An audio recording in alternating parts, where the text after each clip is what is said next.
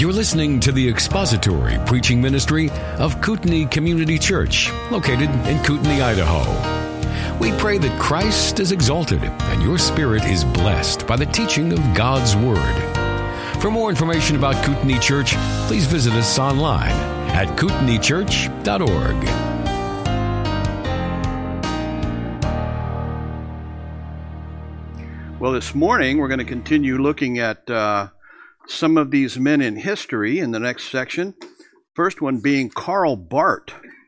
And just to sort of set this up a little bit, remember where we are in history. We're approaching the end of the 19th century. We're coming around the corner into the 20th century. Both of these first two theologians were born in the late 1880s. Let's see. Well, trust me, they were. There we go. There's Karl. 1886, and as we look at Paul Tillich, he was born the same year. So these two men were contemporaries. And the third one we're going to look at is Dietrich Bonhoeffer, who was 20 years their junior. So we're coming through the end of the 19th century. And you remember what was going on then. It was really the rise of modernism, it was called, late in the 19th century, and then eventually just liberalism. And it was very pervasive. Even, as we know, Spurgeon had to deal with this. If you're familiar with the downgrade controversy, he was dealing with the same issues, modernism or liberalism and liberal theology, during his ministry as well, toward the end of his ministry. Karl Barth is chapter 33, the founder of what became called neo-orthodoxy. Sounds kind of good, and in fact, as you probably saw in your reading, he really didn't care for that title too much.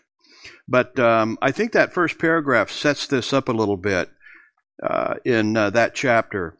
The author says, European liberal Protestant theology, reflecting its Enlightenment roots, had turned away from traditional religious authority, specifically the Bible as divine revelation, and instead trusted modern science and human reason. They wanted to preserve Christianity for the modern world, but ended up with a very human-oriented God that could only be known through human experience. Liberalism also reflected the Enlightenment's great optimism about the future. Throughout the 19th century, of course, the Industrial Revolution and all the great inventions that came out, you know, everything from electric power to, as you came into the early years of the 20th century, the internal combustion engine, the motor vehicles, and then flight. There was a lot of optimism. And then they had a head-on collision with World War I. And it was just devastating in a lot of ways. I mean, it changed culture, it changed everything. And primarily it was just the absolute carnage of it. People began to realize that we are not on this upward trend like we thought we were, or at least not, after that point in time. So what are your thoughts so far on Karl Barth? Any observations you had on what you saw? What was his educational background? You remember that? Just very basically, it was extremely liberal, right? German liberal theology was flourishing. It was considered to be the height of intellectual achievement in that time. And Karl Barth was part of that. He did respond, though, against this idea that science and human reason could be the means through which you came to know God. And this is one of the things that they rebelled against. And turning to science and human reason just marginalized the Word of God, okay? And do you remember one of the things that happened, or still happens, and it's still going on right now, when people turn away from the Word of God, but they want to maintain some sort of a religious structure or even a Christian structure, what happens when that goes on? They have all the jargon, all the words. We're Christian. They might even talk about the Bible or Jesus, but what happens in those systems, and what happens when people do that? Okay, it gets watered down. Yeah, the truth gets watered down. How does it get watered down? I heard. Yeah, redefinition of terms. This is going on right now, of course, right? I mean, one of the great tasks of theologians nowadays, and it always has been, is to maintain biblical definitions. Because the opposition comes dressed up as Christian, dressed up as biblical, dressed up as, it doesn't come dancing in like a shaman in the middle of a clearing in a jungle, chopping up a chicken, spraying chicken blood around. Nobody would buy into that. It comes dressed as biblical, as Christian, right?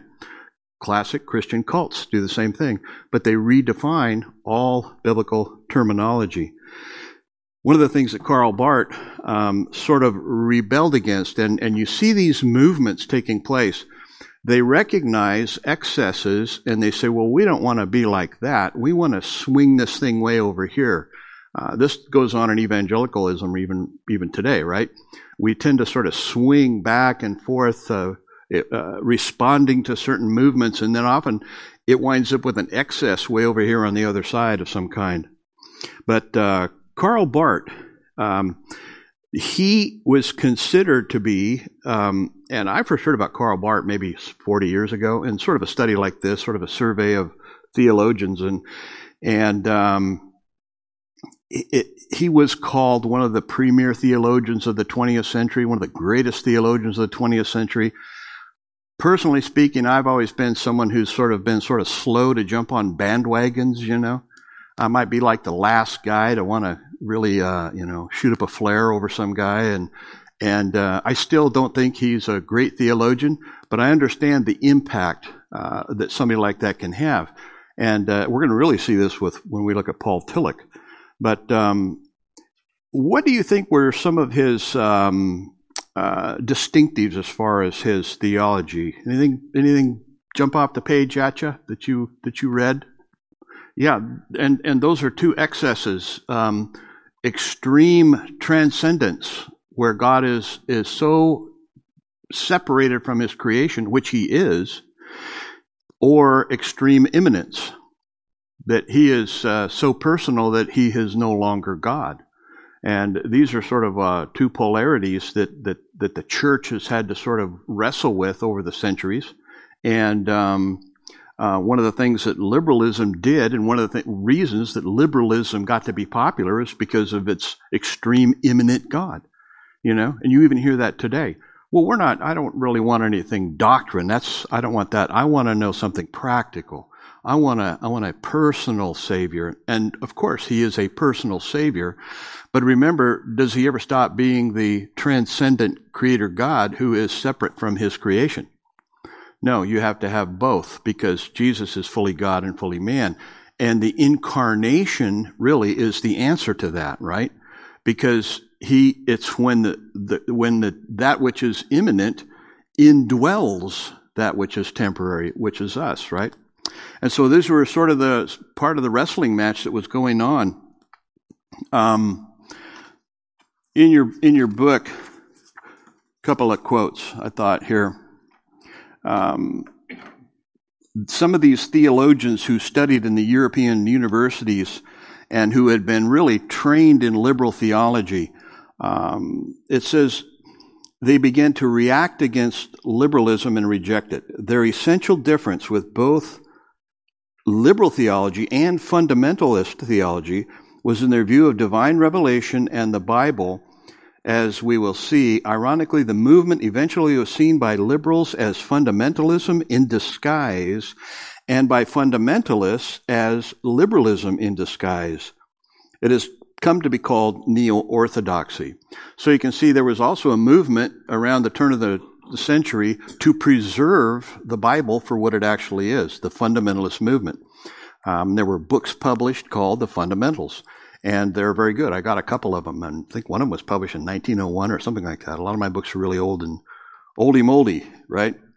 But they were very suspicious of each other, as schools of theology are now, right? Also, in his background, as he pastored a Reformed church in Switzerland, it says he discovered that liberal theology had left him with nothing to offer to his people in wartime Europe, and he turned back to the Bible. So there again, World War I was just this incredible, had this impact on the way people thought and the way that they saw the future and everything. And a lot of theologians and others who had come out of the Reformed schools, particularly Princeton Theological Seminary, sort of the focal point of Reformed theology, and they had a post-millennial view of the future of eschatology. Many of them simply abandoned that because it has a very optimistic view that things are going to get better and better, and the church is going to usher in this kingdom. And World War I just really kind of decimated that. So that fell out of favor in large part because of World War I and that carnage that took place. Okay, so you have any other thoughts on Karl Barth? That's correct. There is. That's one of the main reasons I don't personally consider him a great theologian. Impactful, yeah. Very, very influential. But isn't that more of a commentary on the theological world out there than it is on what is biblical or not? In other words, if you looked at what's popular now, today, I'm not sure however many of us could even identify with very much of it at all. I know I wouldn't. We are a remnant holding to the positions that this church holds to and teaches, a small remnant. Don't ever think you're going to be in the majority in this life, if you're going to be biblical. And that's kind of what was going on there. Now, here's one of his statements. The Bible is God's word so far as God lets it be his word, so far as God speaks through it. And then he has this quote, the Bible is God's word, is a confession of faith, a statement made by the faith that hears God himself speak in the human word of the Bible. You can see what his view of Scripture was or wasn't in that statement right there. And that's from his main work, Church Dogmatics. He's very famous for that book. Anybody want to interact with that? Yeah, that's kind of what he's famous for. The Bible is not the Word of God. It becomes the Word of God when you have an existential or an experiential interaction with it. And, of course, we know that the Bible is God's Word with us or without us, right? It stands as God's Word. Here's another one. On the basis of God's decree, the only truly rejected man is his own son, so that God's rejection can no longer fall on other men or be their concern. Again, from Church Dogmatics, his systematic theology work. You buy that? What does that make you think his position is on universalism? It sure sounds that way, and he was accused of that by a lot of theologians. He kind of denied it, but if you just had that, that it sure sounds like that. If it sounds like he's saying Christ died on the cross for the sins of all of humanity, and it's a done deal, right? Nothing left after that. So that's Karl Barth. Any other thoughts you might have on him? His doctrine of election was a little skewed. Was a little what? Skewed, yeah. Yeah. And the thing is, a lot of times with these folks, you can see quotations from them, and they did say some good things, and oftentimes they were very Christ-centered, and they talked a lot about Christ and that type of thing.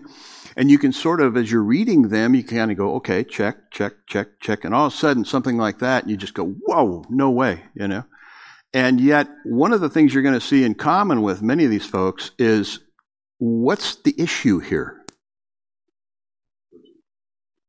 Person of Christ, but how do we know about the person of Christ? From what? The Word of God. And so what you see here, they'll get right down to the issue of the Scriptures, and then they'll bail on it. That's a tell, theologically. When you don't have a high view of Scripture and start there, nothing's going to go well, right? You're going to be all over the map. You might as well go back to natural revelation or science and that type of thing. Okay, any other thoughts you might have on Karl Barth? Exactly. Yeah. I mean, that's what I mean. You read them, and depending on what you're reading, you can nod your head and go, okay, yeah, sounds pretty good. And yet, when you kind of stand back and look at the fully orbed picture of these guys, and there again, it sort of leaves you with a question mark, where was this guy really spiritually? And I'm thankful I don't have to give the definitive answer on that question, I can evaluate, all of us can, and we should, what they publish, what they write. Okay, that's what we have to deal with. Yeah, Aaron. There you go, yeah. He got very famous toward the end of his life for the statement that comes before that too, that somebody would ask him, what did you learn in theology? What did you learn? Give us the essence of it all. Boil it down. And he said, Jesus wills me, this I know, right? That type of thing. So, but a very influential theologian.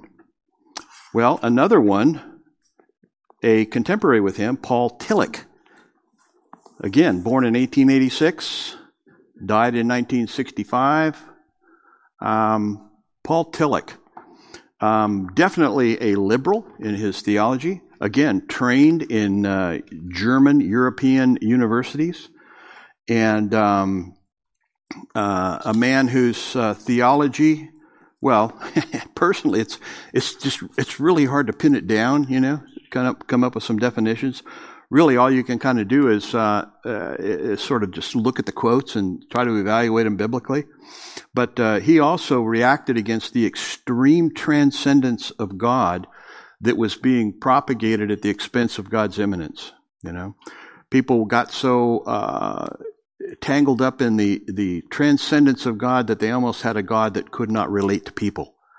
And once again, personally, I think the incarnation of Christ, the indwelling of the Spirit at Pentecost, and the way God relates to his people is the answer to that.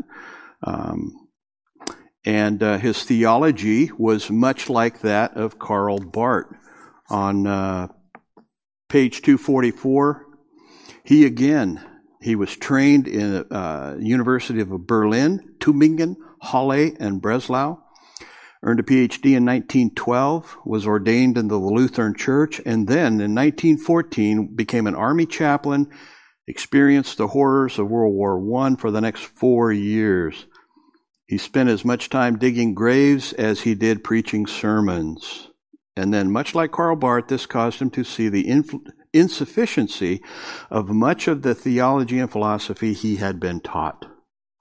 Interesting way that the reality of the world can kind of come crashing down on your thought structures. I think about so many of the young people that are in college today, listening and learning what they're learning. Are they really being prepared for the world? They're going to have a rude awakening when they get out there.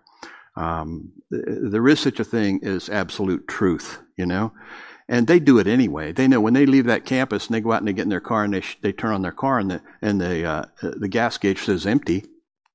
They don't say, that's truth for you. My truth is I have half a tank. They don't do that. They go get gas, right? And so at some point in time, you have to deal with reality. And this is what World War I really came crashing down around this whole generation of people. Battle of the Somme. I need a military historian here. Was it 60,000 were killed, I think? 60,000 in one day? I mean, it's just horrific what happened. And it really impacted these people. He was also, and this is kind of something to file away, he was offered a position at Union Theological Seminary in New York. And so he came to the United States and took up a teaching position at Union Theological Seminary in New York City. And from there, he was kind of adopted by the American public and the American theological system. And eventually, he even got other theological positions and became very, very famous. He stayed in the United States during World War II. He was here. Union Theological Seminary, and we're going to see that Dietrich Bonhoeffer actually went there as well. But if you want a little exercise, just a little exercise in comparison, get online, look up the Master's Seminary, TMS, down at Grace Community Church, and just look at their priorities. Look what they say. Here's why we exist. Here's our priorities. Here's what we're all about. Okay, just spend a few minutes, read through that.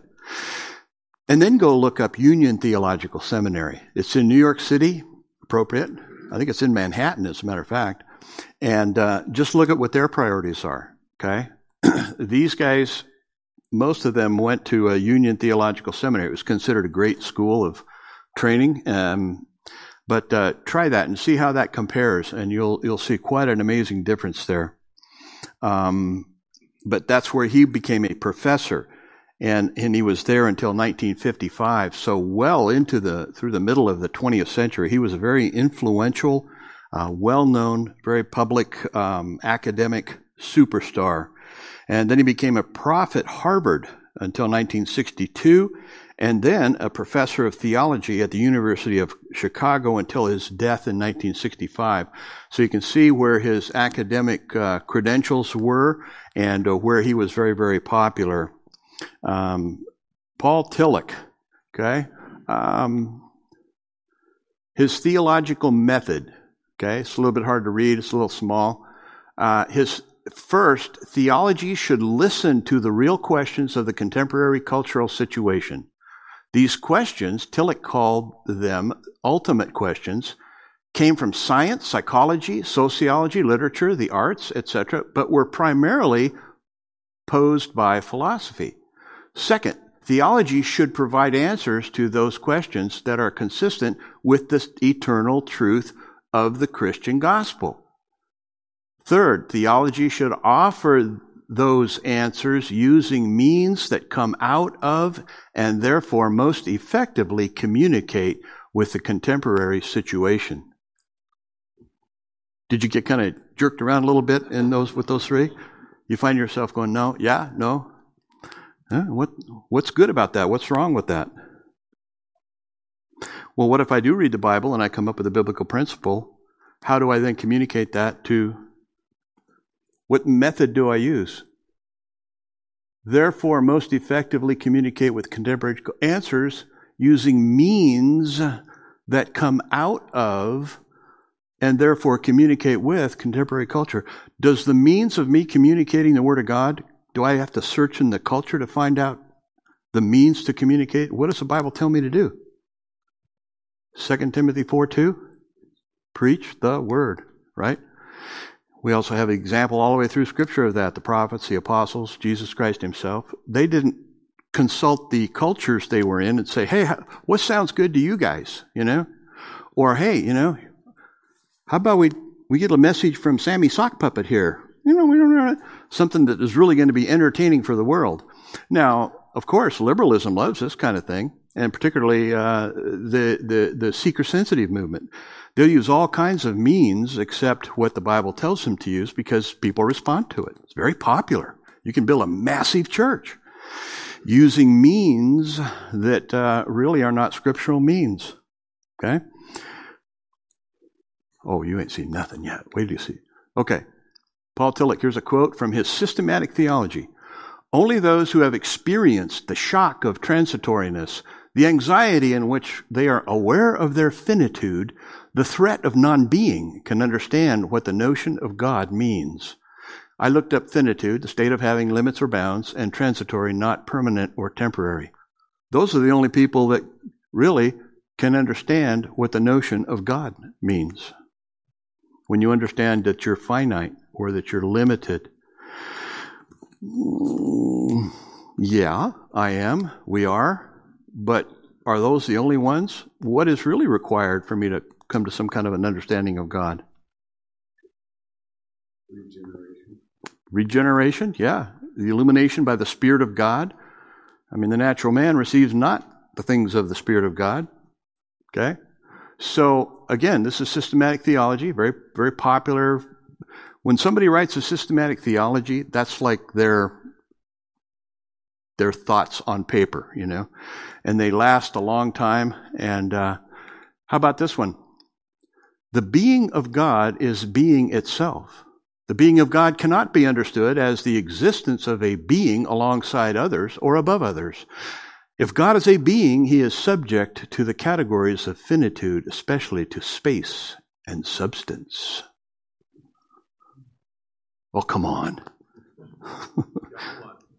What's that? John 1. And even you can go back and see what his definition of God was. Clearly, he really had a view of God that was more like the Force from Star Wars. Sounds that way. Okay. Well, how about this one? Our encounter with God, who is a person, includes the encounter with God, who is the ground of everything personal, and as such is not a person. That's a shrink question. We're dealing with theology here. Is God a person? And these are published works. Sometimes if somebody says something in a sermon or maybe off the cuff, you could, nowadays anything somebody just mutters can get plastered all over the internet, right? But these are published works. I know personally I can't relate to it. Here's a comment from the page 245. Certainly few theologians have ever received the public acclaim Tillich did. He was truly a legend in his own time. However, his life as a Christian theologian was marked by great ambiguity, which you've noticed. He was beset by doubts about his own salvation and feared death greatly. He promoted socialism while enjoying the benefits of an upper middle class lifestyle. He was renowned as a great ecumenical Christian and yet rarely attended church and apparently lived a fairly promiscuous lifestyle. I'm not sure of the publication of his systematic theology. And that one's 55, so I'm not sure about the timing on those. But sometimes people do, they republish or they redo some of their works. I'm not sure he did much of that at all. The first one was 51. So he's a mature man. He's a mature theologian at this stage of the game and a renowned professor of theology. Okay. Paul Tillich. And here's, I'm sure this author is functioning as much as a historian and not so much as a theologian, because in the page 249, Paul Tillich has been considered the most influential American theologian since Jonathan Edwards, and the most influential American theologian of the 20th century. Okay? You are, yeah. Footnote 10, Tillich denied that the resurrection of Jesus was a historical, physical event. Greatest theologian of the 20th century. Pickens must have been kind of slim in the 20th century. And yet, what does this tell us about what is popular out there? What can be popular, right? Now, the writer does say, go down at the bottom of page 249, in contrast to his desire to find answers in divine revelation to questions that come from human reason, he ended up finding answers in human reason that he communicated in the guise of divine revelation. In the end, his theology seems to be just a new form of the old liberalism in which the message of Christianity found in the Bible is essentially lost. I think that's a good summation of what he was all about and what he taught.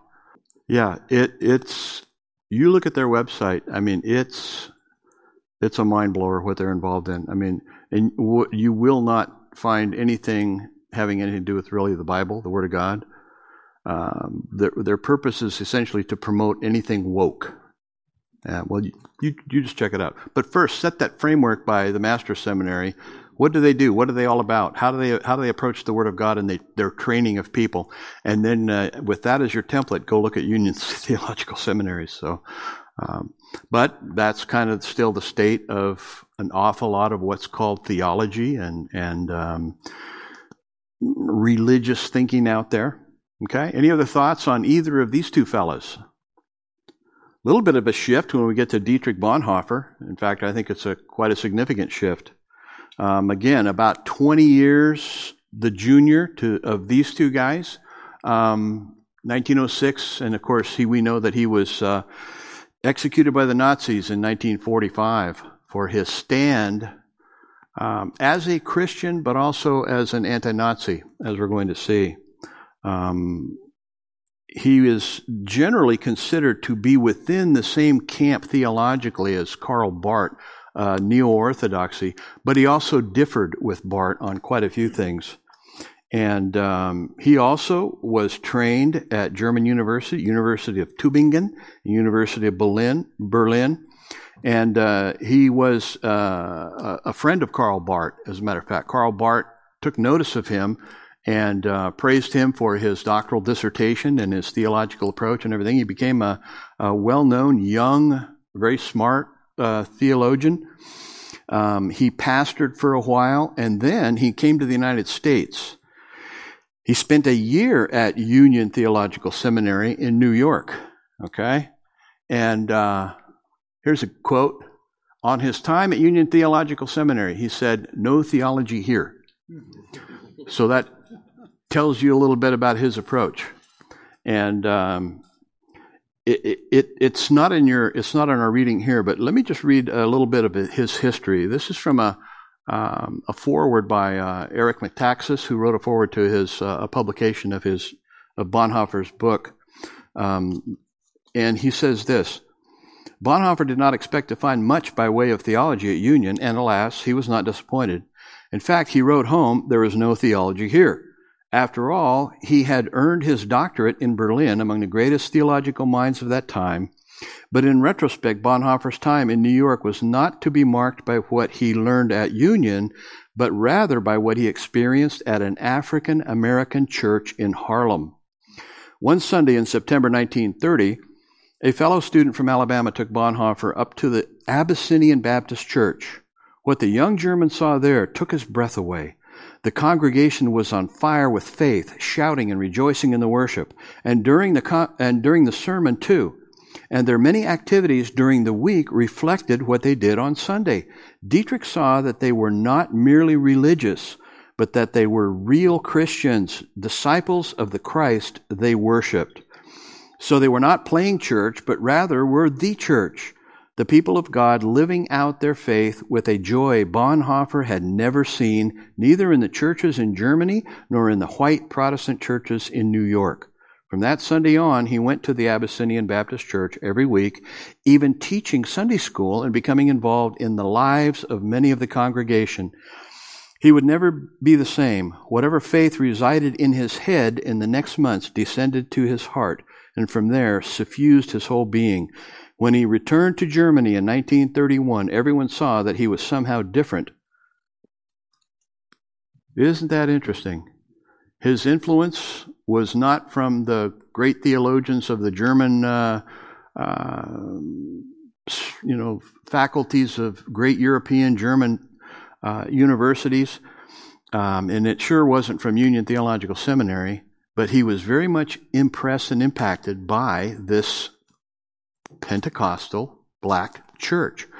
So we're back to this issue of imminence, extreme imminence, probably what they would focus on in a university. And as long as you can have and talk about great philosophical comments and thoughts about this God you're talking about, that was it. But what did he see in this black church? He saw the imminence that can be there in a real relationship with Jesus Christ. It was real to him, right? Isn't that something? This guy's really smart. He's one of the premier thinkers of theologians of his day, and yet he's impressed with what's going on in this church. He saw some real faith in these folks. Okay? Any thoughts on that?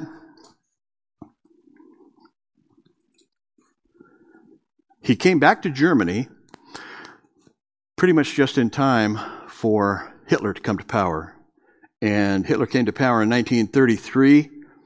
And during this time, Bonhoeffer saw what was going on with the Nazi movement. He opposed it. He was against it. And he then moved to London. He was very much interested in ministering and pastoring to people, but he became disillusioned with what was going on in his own country.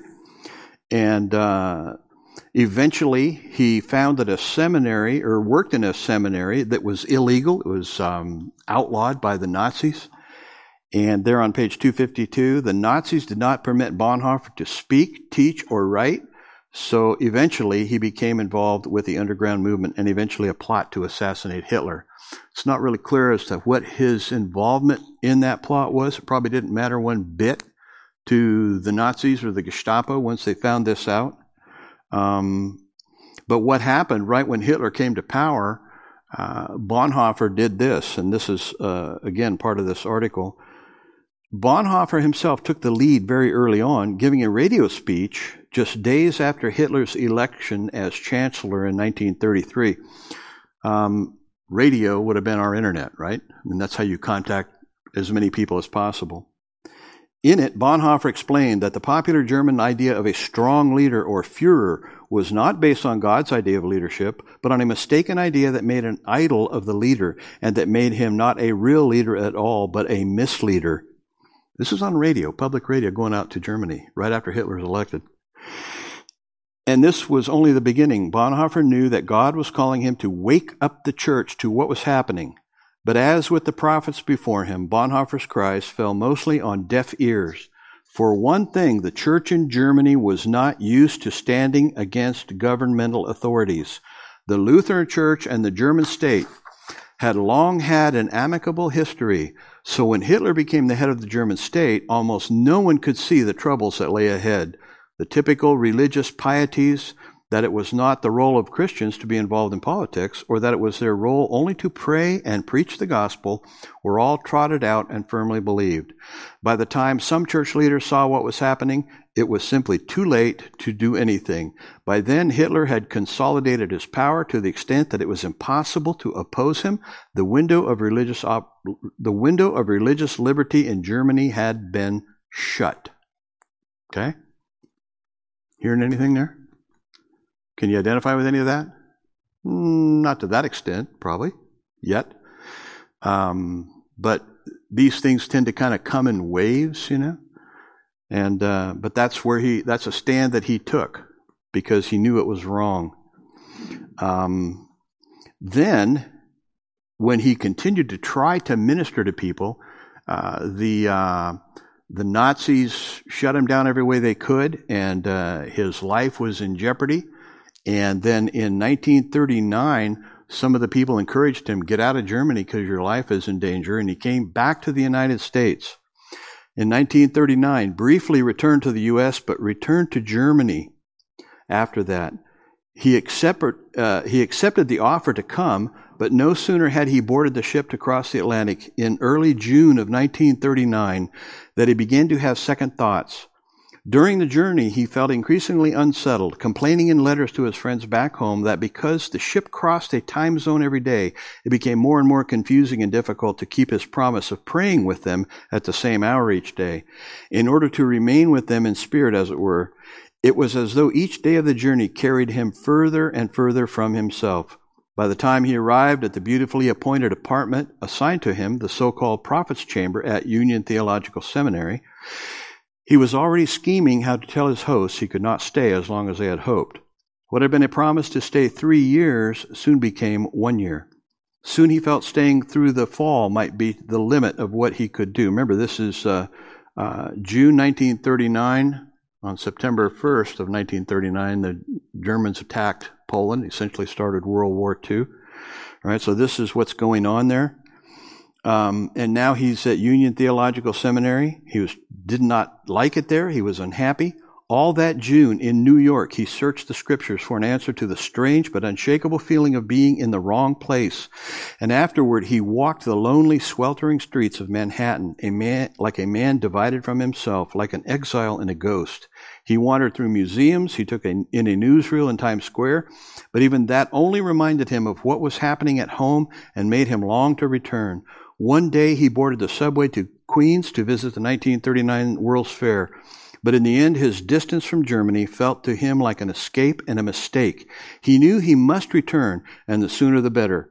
When at last he boarded the ship to go back to Germany, Bonhoeffer had been in New York no more than 26 days. Okay? He's going back to Germany. He's, knows what he's going back to, and yet he felt he was compelled to go back and do what he could for his country. concerning his theology. It said a thorough Christ-centeredness that permeates his theology. Okay? Here's a quote.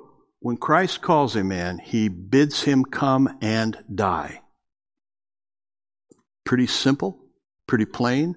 And right now, you guys are probably thinking of at least 2 or 3 verses that would support that, right? It's not philosophical in any way. It was just a flat statement. He was eventually arrested and put in prison. And he wrote a series of letters from prison. And knowing that, his life on this earth is coming to an end, he said, I am sure of God's hand and guidance. You must never doubt that I am thankful and glad to go the way which I am being led. My past life is abundantly full of God's mercy, and above all sin stands the forgiving love of the crucified. Okay, that's a quote from his book, Cost of Discipleship, and it comes from one of the letters that he wrote from prison.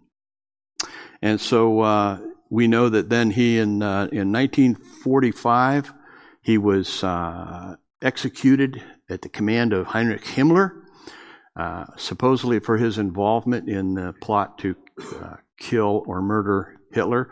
And again, I haven't researched it. I'm not sure what his involvement was, but I'm not sure that they needed a whole big excuse because of his outward testimony against, in the history, against the Nazism.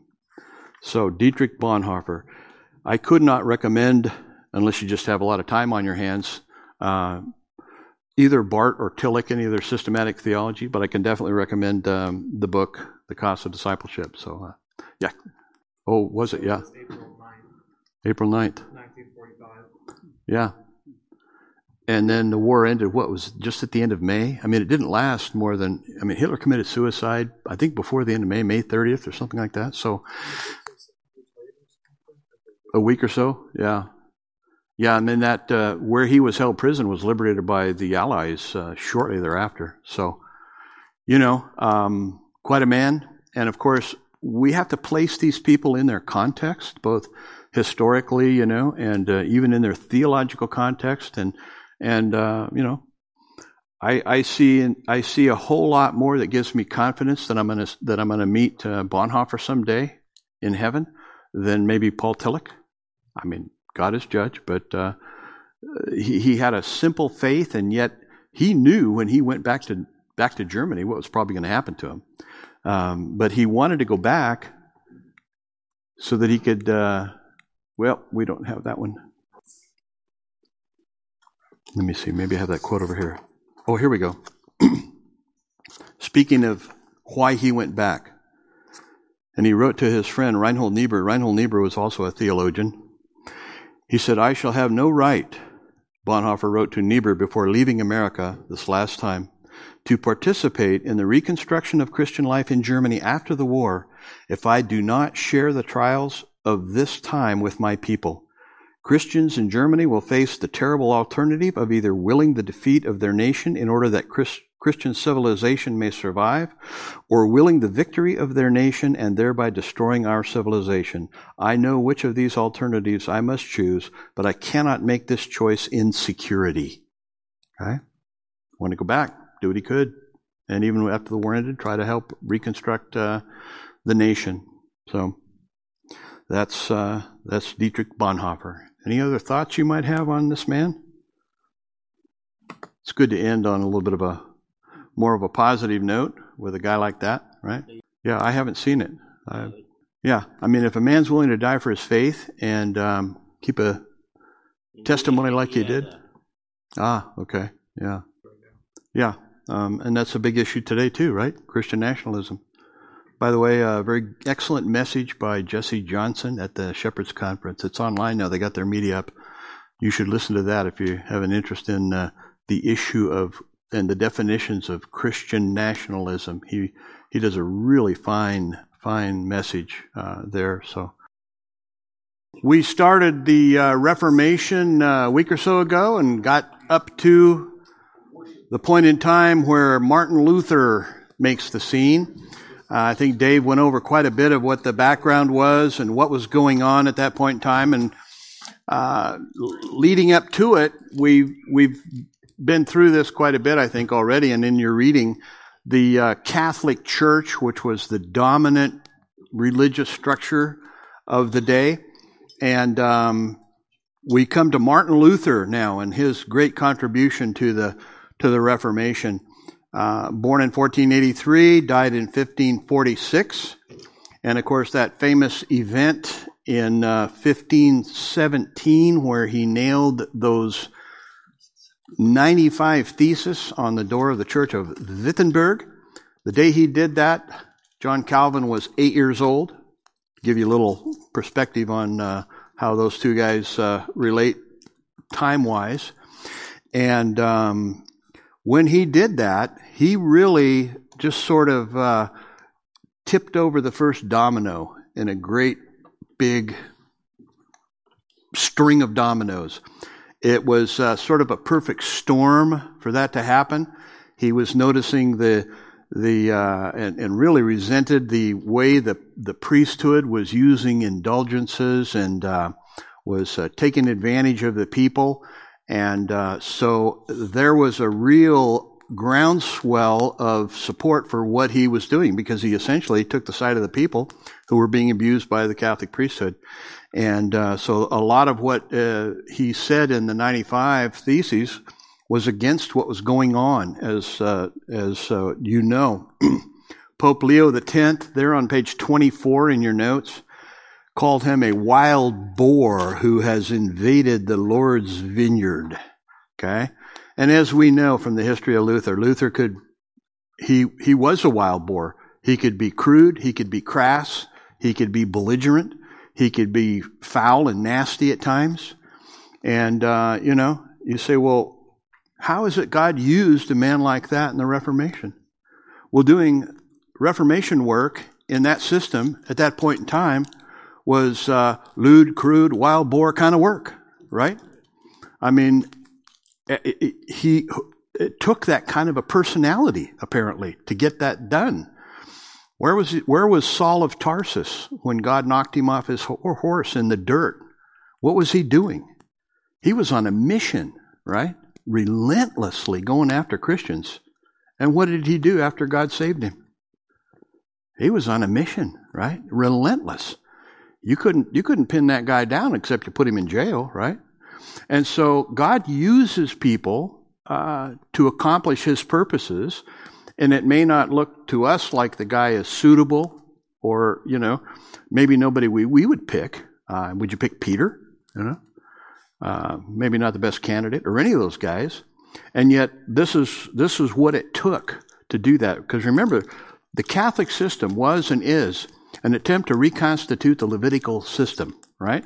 It has all the trappings. It has altars. It has a priesthood. It has this hierarchical structure that is a theocracy.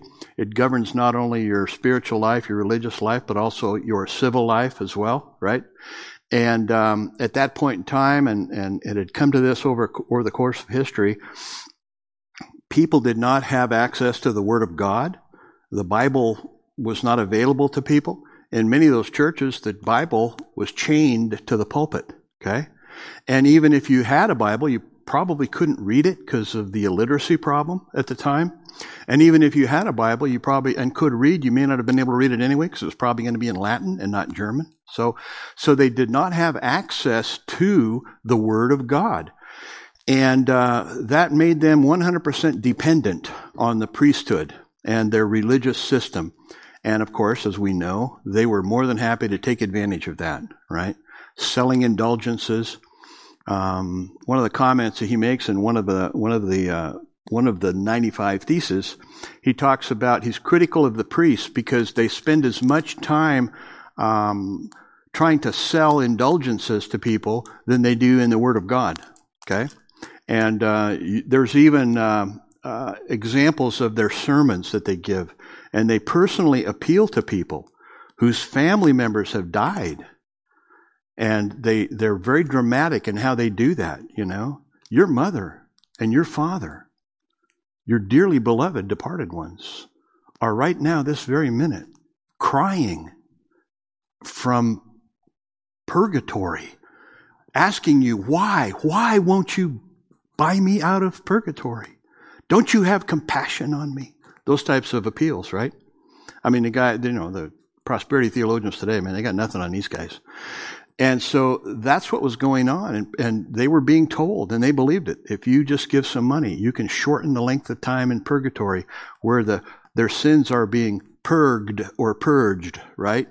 And so Luther just rebelled against this. And remember that he started out being trained as a lawyer, trained in law, as did Calvin. And I think that says a lot. I think we've commented on that. A lawyer is trained to look at a text of Scripture or a text and to make a very literal interpretation of it, right? A contract, anything like that, any legal document, they're trained to read it for what it actually says. And one of the main problems of the day was that they had followed more the theology of Alexandria, the Alexandrian school of interpretation, rather than the one of Antioch. Antioch tended to have more of a literal interpretation. The Alexandrians, Origen, and those folks, they tended to more make an allegory or spiritualize the text of Scripture. And so the Catholic Church mainly just bought into that. And so even if they did have a text in front of them, they would allegorize it or spiritualize it, so you had no idea what the Bible actually said. So that's what was going on when he launched the Reformation, as it's commonly taught, by doing what he did. I mean, he really was throwing down the gauntlet when he did that. When you say that the Pope is not the head of the church, Christ is the head of the church, you're throwing down a big gauntlet, right? And we might think, well, okay, so what? Well, so what is, you've got one thing to do. You're not going to go off into a theological library and write your doctoral dissertation. You don't have time for that because you're going to be running for your life, right? Because remember, the system controlled not only your spiritual life, but your civil life as well. And there was this horrific church-state relationship, this greasy, oily, throbbing, incestuous, perverted relationship between church and state, right? So you could be accused of blasphemy on the one hand and maybe be put on trial and executed for treason on the other. Okay? Because they were in league together. And of course, the money and the power, money, power, those two things are always together, right? You see it now in politics. And so this is what was going on when he launched this. And of course, it was sort of a perfect storm because somewhere around 50 or 60 years prior to that event, Gutenberg had developed the printing press. So now you have this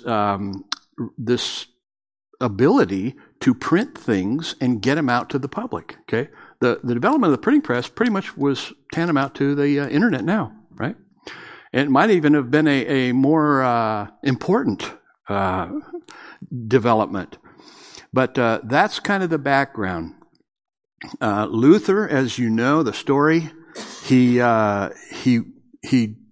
tried to become an Augustinian monk. He joined the monastery, and he struggled with his own sinfulness. And you know the story. Everything he tried to do to impress God didn't work.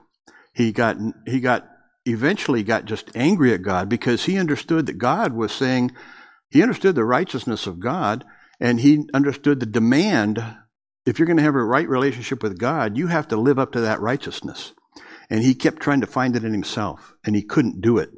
And it led him to great frustration, and even within the monastery that he was in, he began to really frustrate the people that were in charge of him because he'd show up for every single confessional, multiple times a day, confess his sins, and he even was wearing underwear that was scratchy because it would make him uncomfortable, and he was doing all kinds of things to try to please God, but it just did not work. And one of the things that he did, and this is from your reading from 153 through 155, just to kind of encapsulate what he did, what he thought, okay? He rejected the methodology of scholastic natural theology. And what you're going to see here, you're going to see methodology and interpretive issues going on here. Remember that before there was a reformation of theology, there was a reformation of hermeneutics, or principles of interpretation. One led to the other. This next fall, we're going to be talking about hermeneutics. Just absolutely critical. Hermeneutics determines your theology, right? Methodology determines conclusions every time. Show me what your conclusions are. I can kind of sort of tell you what your methodology is, and vice versa. Show me what your hermeneutical principles are. Tell me. I'll tell you where you're going to wind up. Why? We have a closed canon of Scripture. We have a limited amount of data to deal with, right? So it's really not that hard. But he rejected the methodology of the natural theology. He rejected the means of salvation taught by the Catholic Church. And these are connected. He rejected the Catholic Church view of man's ability to cooperate with God in salvation. He rejected a synergistic, as it's called, form of theology in favor of what? Know the name of it? Monergism, right? The Reformers are real big on that. He rejected the Roman Catholic view of justification and its relationship to sanctification. Justification, as you know, is a forensic declaration by God of the righteousness of that person, and it's made at a point in time, and it is a complete act by which God justifies you. And then what follows is a progressive sanctification, right? What the Catholic Church did and still does is they just don't confuse and conflate justification and sanctification. They absolutely transpose them so that you're justified by sanctification. And that justification can never be known in this life. It's like a carrot on a stick, it's always out in front of you. Even after death. This is why, if you've ever been to a Catholic funeral, they pray for the dead person. It's sad. And this is why they had to come up with purgatory, because they could not offer anybody any hope of justification, because they die and they talk about them being dead without being justified. Well, then why would I want to have anything to do with Catholicism? So they had to promise them, okay, what the deal is, they're there in this place called purgatory, having their sins purged, and it may take 10,000 years, may take, shorter, depends on how much money you can kind of drop into the coffer, right? And so this was the system that he had to confront, but he rejected the Catholic view of justification and its relationship to sanctification. And he rejected the Roman Catholic position of church authority. Again, this was a big one. Who's in charge here? What is the authority? This is a massive issue. It's still an issue right now. You can look at almost any theological issue that we would talk about or teach on, that's going on out there. And a lot of times you can just boil it down to authority.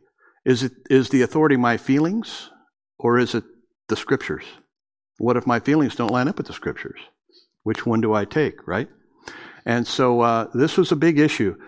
The Pope is not the head of the church. Christ is the head of the church. And then he rejected the priesthood of the Catholic, the sole priesthood of the Catholic priesthood. This is one of the solas that he did not like, okay? That the priesthood is the only way you can have access to God, and you have to come through the priesthood to do that. And of course, they understood from Scripture that everyone has access. Everyone who has faith in Jesus Christ has equal access to God the Father, and that became known as the priesthood of the believer. Very important doctrine. And then he rejected all of the Roman sacraments except for baptism and the Lord's Supper. The sacraments were very important because those sacraments are all the means to being justified, right? Now, he did not do what we might think would be a complete reformation of even these two. But, again, we can sit here centuries later and say, how come you didn't reform this? Or how come you didn't fix this? There's a lot of things that are left unreformed, and there are. Because the Reformation should be going on even today. But, we have to give them credit for what they did. We're the beneficiaries of what the Reformers did. And many of them paid for the things we take for granted. Many of them paid with their lives for those doctrines, okay? including things like transubstantiation. You take a stand against that, people were executed for that, you know? And so that kind of encapsulates what his approach was, okay? And of course, that led the Reformers to the 5 solas. Sola Scriptura, or Scripture alone. And then from that, you get sola gratia, grace alone. Salvation is by God's grace alone. And again, sola fide, through faith alone. Object of our faith is Christ alone. And all of that works toward what? The glory of God alone. Classic statement of the solas that come from, and notice the alone, the alone, the alone, the alone. They cleared away all of the clutter that had been added to it. The gospel is sort of like a sailing ship, the old sailing ships going through the ocean, you know. Down below the waterline, those wooden ships used to collect a lot of stuff, barnacles and all kinds of things, and eventually they would just sink, you know, if they didn't haul them out of the water and clean them. So this is what sort of is the result of the Reformation and what these men accomplished. You could take that structure there and flip it around on its head if you want a little more of a graphic view. Sola Scriptura, Scripture alone, foundational, right? You start there, and then from that you wind up with salvation is by God's grace alone, through faith alone, in Christ alone. The telos, or the end result, is, of course, the glory of God alone. Very basic. And so this is what they captured, you know, what they rescued. They didn't invent the doctrines of grace. Remember, we can't give them more credit than they're due, but what they did, they rescued them out of that system. And Martin Luther, 1483, here's how he did it, all right? He says this, and remember, he's going through all of this turmoil, and he's struggling with the Word of God, and especially Romans 1:17 that talks about the righteousness of God, and he kept thinking, okay, how am I going to come up with this? I can't do it. He kept trying to find all these ways to come up with this righteousness, and then this is what happened. At last, by the mercy of God, meditating day and night on Romans 1:17, I gave heed to the context of the words, namely, in the gospel, the righteousness of God is revealed, as it is written, he who through faith is righteous shall live, or the just shall live by faith. There I began to understand that the righteousness of God is that by which the righteous live by a gift of God, namely by faith. Here I felt that I was altogether born again and had entered paradise itself through open gates.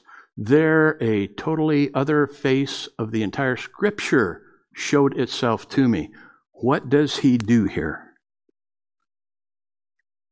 Hermeneutics, right? He read it in its context. Are you telling me that simply reading the Scripture in its context kicked open the doors to the Reformation? Sounds like it, right? What are your thoughts? How important are hermeneutics? Pretty important. I mean, to all of a sudden realize it's not God demanding that I produce the righteousness that satisfies him. It's his righteousness he wants to give me as a gift through faith. Just that simple. Okay? Sometimes the very simple things are the most profound, are they not? And so that's how it all got started. Well, we know then that Luther, on page 25, talks about his writings, talks about the 95 Theses there that he's probably the most famous for.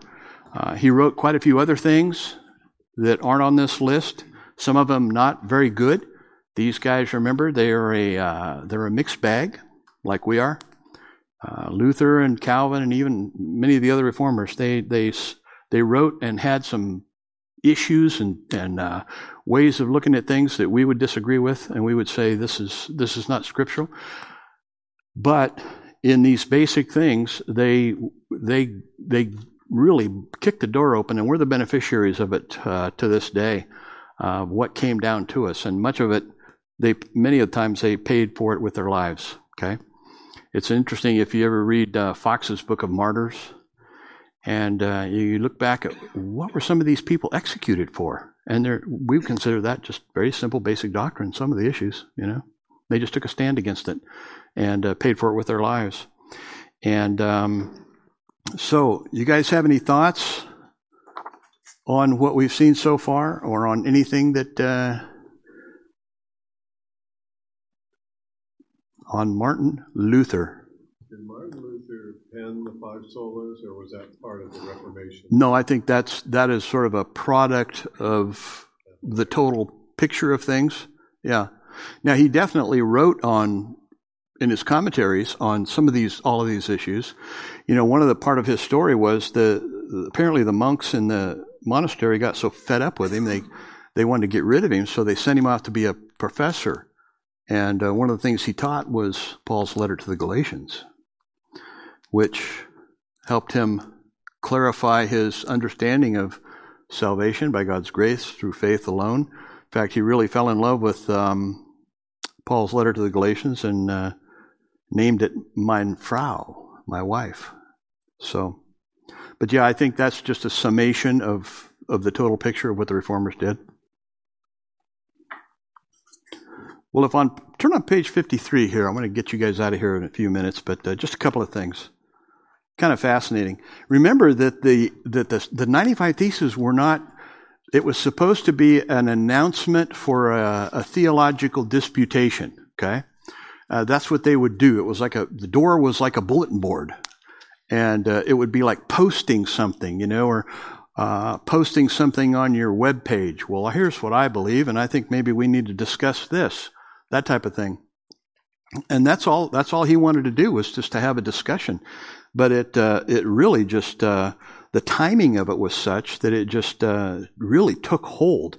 And again, when these things began to be able to be published and passed around and spread around, it spread like wildfire. So much of what he says here is about repentance. And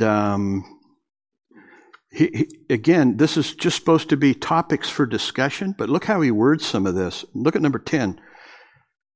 Ignorant and wicked are the doings of those priests who, in the case of the dying, reserve canonical penances for purgatory.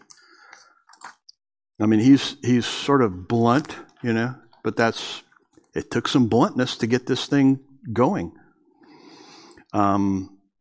He makes comments about what really are, in 18 and 19 on page 54, really what are the authority of Scripture. When he talks about in both 18 and 19, it seems unproved either by reason or Scripture that they are outside the state of merit, that is to say, of increasing love. So you hear how he's going to Scripture, he's standing on Scripture, even in these statements, even way early on. Again, verse 19, or number 19, again, it seemed unproved that they, or at least that all of them, are certain or sure of their own blessedness, and so on. And so in many of these, he just flat out throws down the gauntlet and said, here's what we need to teach. He's not questioning it. He's not asking for opinions. He's just declaring we must do that. Verse number 24, it must needs be, therefore, that the greater part of the people are deceived by that indiscriminate and high-sounding promise of release from penalty. In other words, indulgences, promising people, oh yeah, you give me some money, and we'll, as the priesthood, we'll pray to get your beloved father out of purgatory. He says, can't do that. And so on. So there's, it's very interesting just to read through there, and you get a little flavor of what's going on at the time and what he's upset about. It's always a little bit like, when Paul wrote to the Corinthian Christians, he has like a series of issues, right? And each one of those passages, it says, now concerning. They're called the peridei, Greek peridei, now concerning, because the scholars think that he probably got a list. This is going on in Corinth, right? And so when he wrote 1 Corinthians, he addressed this list. And so I always think of that when I see his list here of things that he is not happy about. Number 45, Christians are to be taught that he who sees a man in need and passes him by and gives his money for pardons purchases not the indulgences of the Pope, but the indignation of God. I mean, that's throwing it down kind of hard. And again, 46, Christians are to be taught that unless they have more than they need, they are bound to keep back what is necessary for their own families and by no means to squander it on pardons. It's a waste of money to try to buy indulgences and so on. Well, we'll probably stop right there unless you guys have some other thoughts or questions about this. And again, our study is somewhat limited. There's a whole lot more we could go into with each one of these people, but I think that hopefully it might encourage you to do some additional reading into these folks and what was going on there. So, any other thoughts or questions you might have? What we've seen tonight? Right. And as a trim carpenter, I don't think he had a 4-pound hammer that he was nailing on there. Those are the pictures. He got, it's like he's going to whack that door with this. Well, he probably didn't have a staple gun, but I mean, I don't know if he had a 4-pound hammer. He was nailing that thing on the door. Man, that'd be kind of get their attention. Bam, bam. But yeah, context is everything, right? Context with Scripture, but also context with history. He did not want to leave the Catholic Church. He was excommunicated. The Reformers became a subset of Catholicism. They stayed in there until they were kicked out or executed or put in prison. And ultimately, when you think about it, they did not reform the Catholic Church. I mean, the Council of Trent got together and responded against the Reformation and published their stuff and basically pronounced anathema on everything these guys taught. If you say you're justified in this life, you're damned, according to the Council of Trent. So they're irreformable, okay? It's important to remember that as well. So what they gave us was a return to Scripture. A return to Scripture. And these biblical principles and their approach to Scripture. And again, very important, before there was a reformation of doctrinal issues, there was a reformation of hermeneutics. That's simple. I read it in its context. Wow, that's kind of good. That should encourage us, right? As we look at Scripture, keep it in context. Thank you for listening to the latest podcast from Kootenai Church. If you'd like to learn more about Kootenai Church or to donate to our church ministry, you can do so online by visiting kootenaichurch.org. We hope you enjoyed this podcast and pray you'll join us again next time. Once again, thank you for listening.